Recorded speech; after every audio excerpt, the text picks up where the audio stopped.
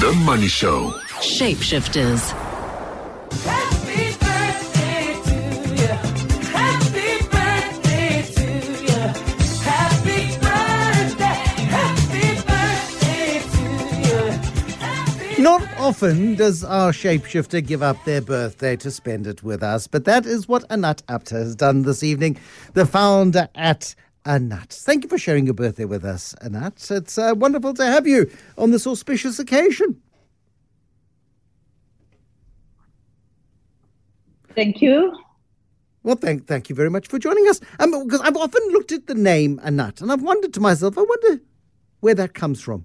I wonder who it is. And I've looked at Anat, and I've asked myself that question. So tonight, I'm solving it for my listeners, and I'm solving it for me as well, because you've created, over the last 30 years, a national chain of takeaways of Middle Eastern-style foods, from falafel, crispy on the outside, fluffy on the inside, to shawarma.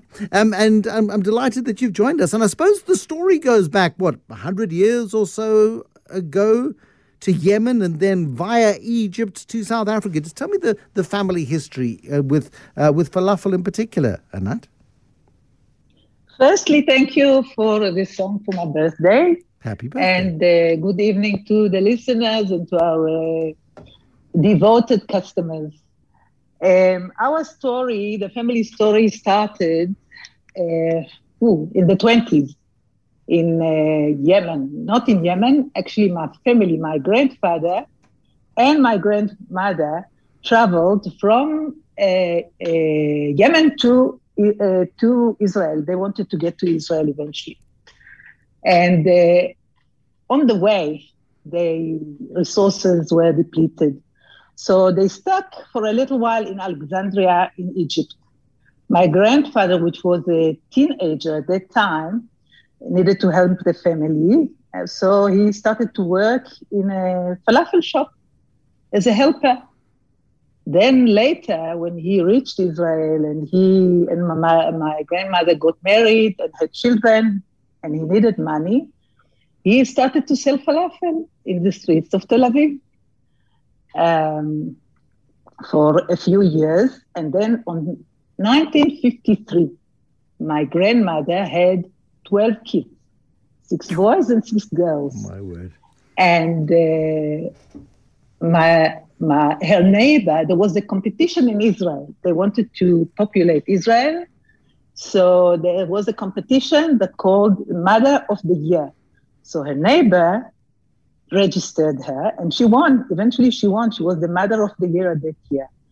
Now the mayor of the city invited her because he wanted to greet her, and there he told her that he wants to greet her and he wants to give her a present. And what would be good for her? And then she said, please give my husband a shop, that he can sell the falafel from a shop and not from a trolley. He built a trailer, like a little trailer from wood. And that's how he sold his falafel. He got this shop, and this shop was working until, then it moved to my father, and from my father to my brother. And it's closed down, about 10 years ago? Yes. And then I came to South Africa. I didn't have memories from, good memories from my father selling falafel. And I thought I would never be in a food business. But come the times when I needed money, and my money, you can always open a falafel shop. Sorry, Anat, we lost you there on the most critical point of the story. And your voice disappeared. You never thought that you would do falafel. You didn't like your father's experience of falafel. And no. My father was before that a dancer and an actor in a group that traveled the world. And that's what I loved. Yeah. But when my father started to sell falafel, actually, in fact, I was embarrassed, firstly, that my father became a falafel seller. And then I thought I would never like falafel. Never mind, we went to a wedding, we went to family occasions. His car was always smelled like falafel. And I thought I would never do it. But then I came to South Africa, and I entertained a lot falafel, because, the Israeli community here love the food, and I always, and people told me all the time, why don't you open a shop? Why don't you open? I said, never. I love to make it, but I don't want that it'll be my business. But come difficult times, and I needed to do something about it. My husband went into financial problems, and I've decided to help. I went to the Brumalek flea market, which I used to visit a lot, because it was vibey at that time. It was, I think, the only vibey place in Johannesburg. And that's what we're going to do is just hit pause there for a moment, because unfortunately this line is letting us down. I want to pick up on the Brumalek Flea Market, because that's the beginning of Anat. And it's a food truck before food trucks were a thing. And I think it's really important. And let's get some lessons from Anat as to what she's learned in terms of introducing a Middle Eastern fast food concept into South Africa, and has run it for the last 30 years. The Money Show. Shapeshifters. When the technology works, it's absolutely fantastic. But when it's infuriating. So we're trying to get Anat Apter on a telephone, because that's the good old-fashioned way of doing it, because more often than not, we're let down by telephones rather than by the great digital connection. So Anat, if you are listening to us on the digital connection, if you could answer your phone, then we can carry on with the conversation. But I mean, it's a history lesson in Middle Eastern food and family, and not wanting to do what your family did, but hitting the sort of a bit of a financial hiccup in 1991, and the family had a cash flow issue. And so her mother's lesson was, if you ever need to make money, make falafel. And falafel, to do it properly, is nothing short of extraordinary. And there is some awful falafel in the market, and there is some glorious falafel in the market. If you've never had falafel, it is a protein-rich food, originates in the Middle East, made from chickpea flour, made into a dough, deep fried, and crunchy on the outside, fluffy on the inside. And then you put that with a whole range of roasted vegetables and crunchy freshness and pita breads. And Anat also started its own bakery in order to really maximize the returns on their investment in the fast food chain. And it starts in 1991. In Brumalek. Brumalek in those days was a thriving environment, a remarkable environment. Went past there just last week on my way to go and see Robbie Brosen at Constitution Hill. And it didn't feel the vibe. The vibe wasn't there anymore. And that was such a great pity, because that market was one of the first in Joburg, and sort of in modern times anyway. And it was a remarkable example of what a vibrancy can bring, and multiculturalism can bring, and all of the good things that it does bring.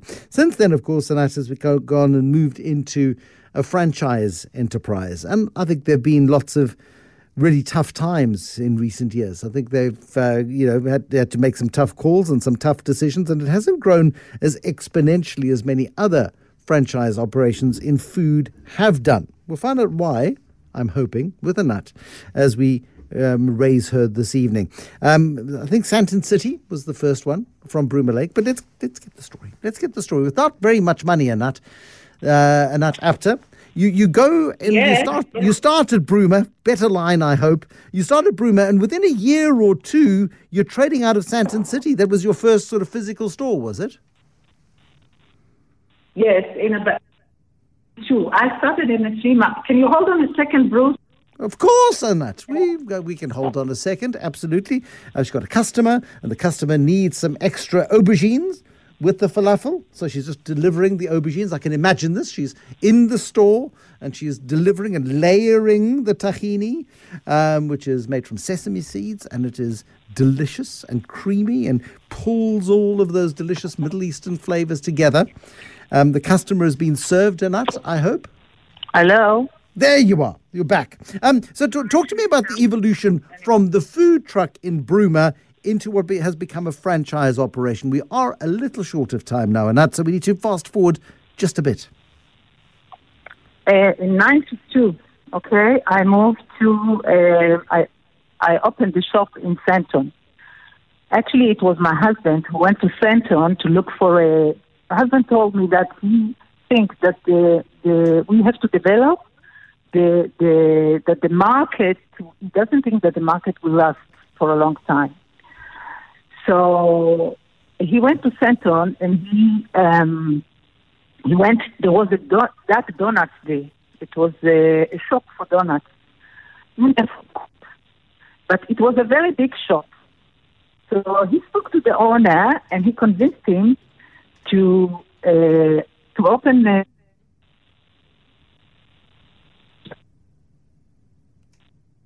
and he grew. Before that, he came to the flea market to check who we are, what we're doing, and he saw that we are doing so well there that he was very confident, and he let us divide the shop because he was paying so much rent.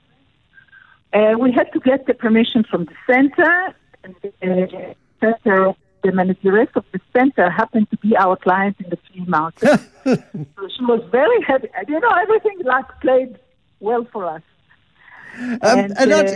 You make a decision quite early on to franchise, that I think. What have you learned from the franchise journey? Because I don't think franchising is an easy concept to originate. I'm not sure that you took much advice before you launched your own, and that cost you, I think.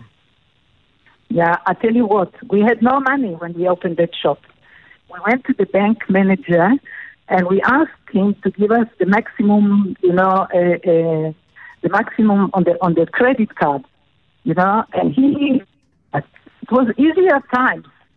People gave a chance. The bank used to give it a chance at that time, not like today. And that we stretched it and we built a shop. Actually, the work has helped us to build the shop, And even one of the chefs said one day, he said, I never saw a chef that built a shop. But, we were working together and everybody benefited from it eventually. And then we opened in Eastgate, which went very well. Fenton didn't do well at the beginning. For about 3 years, it didn't do well. But Eastgate, the moment we opened Eastgate, I think because the population knew us from the market, it went so well that we used 1,000 shawarmas a day. It was such a good shop, and that gave us the power, to open, to progress, and to develop, and to go into a franchise.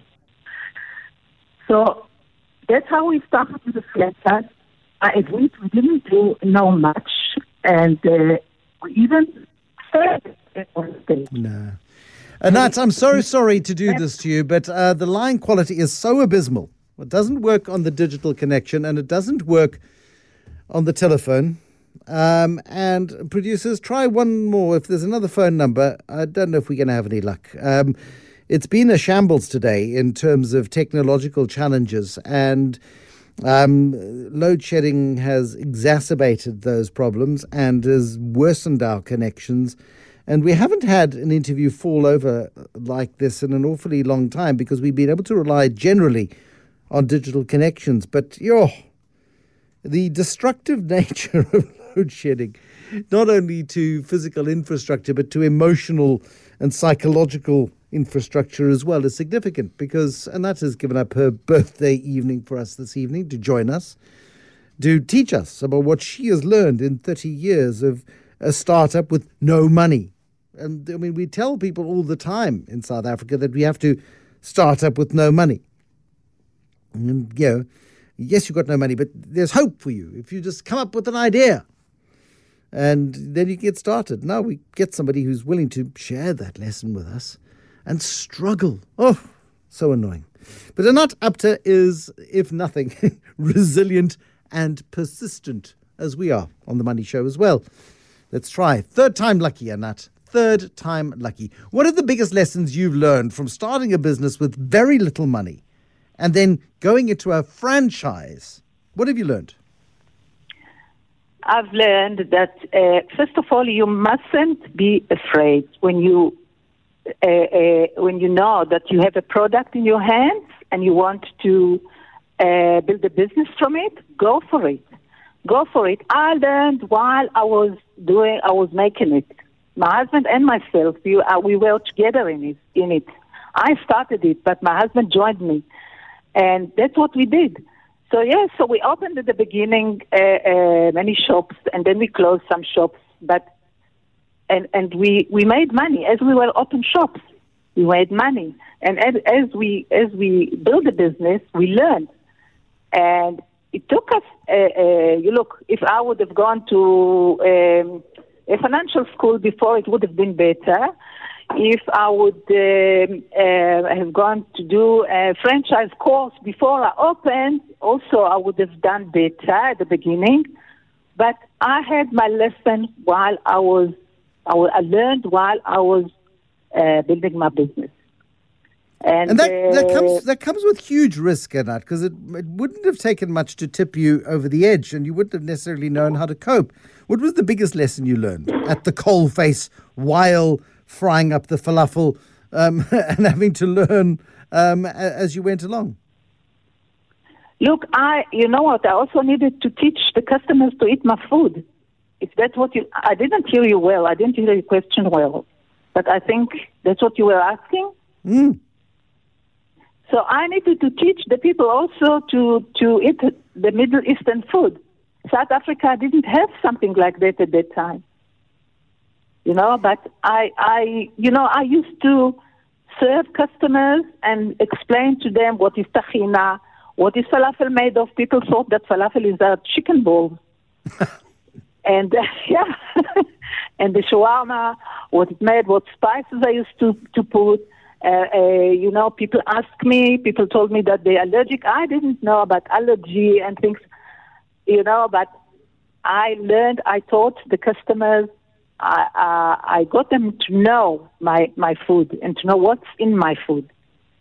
You've been going for 30 years, Anat. Yes. You've learned some incredible lessons along the way. You haven't grown at an astonishingly fast pace. I think being family-owned, you've been able to be very selective at the pace of your rollout, the speed of your rollout. At what point do you sell this business and then enjoy the proceeds of 30 years of hard labor? I will, in a few years' time. Today I'm 67, but by 70, maybe I'll sell the business. But at the moment, I went through, Anat is not only the franchise.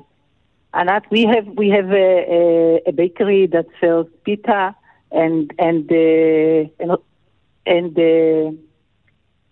pita and all our products also to restaurants and to supermarkets. Woolworths is our big customer for pita. The pitas that you see in Woolworths is ours. Okay. You see, so that's also what we make money from. At the moment, I'm very connected, tied to my business. I love to run it myself. I even still make the spices I myself make the spices every 2 weeks. I don't let anyone make the spices without my supervision. You understand? So I am also emotionally connected to the business, and I don't feel any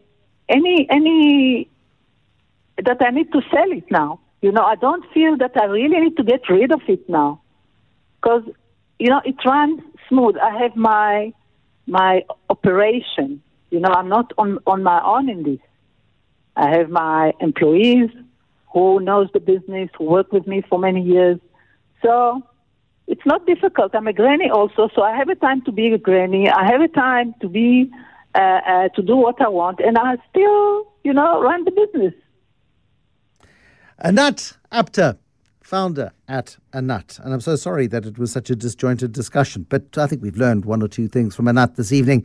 The founder of Anat on her birthday this evening, 67th birthday. She's been running that business for 30 years. Got another good 3 years in her, perhaps a little bit more, but looking forward to watching the evolution further of Anat. I always wondered where it came from. Now you know.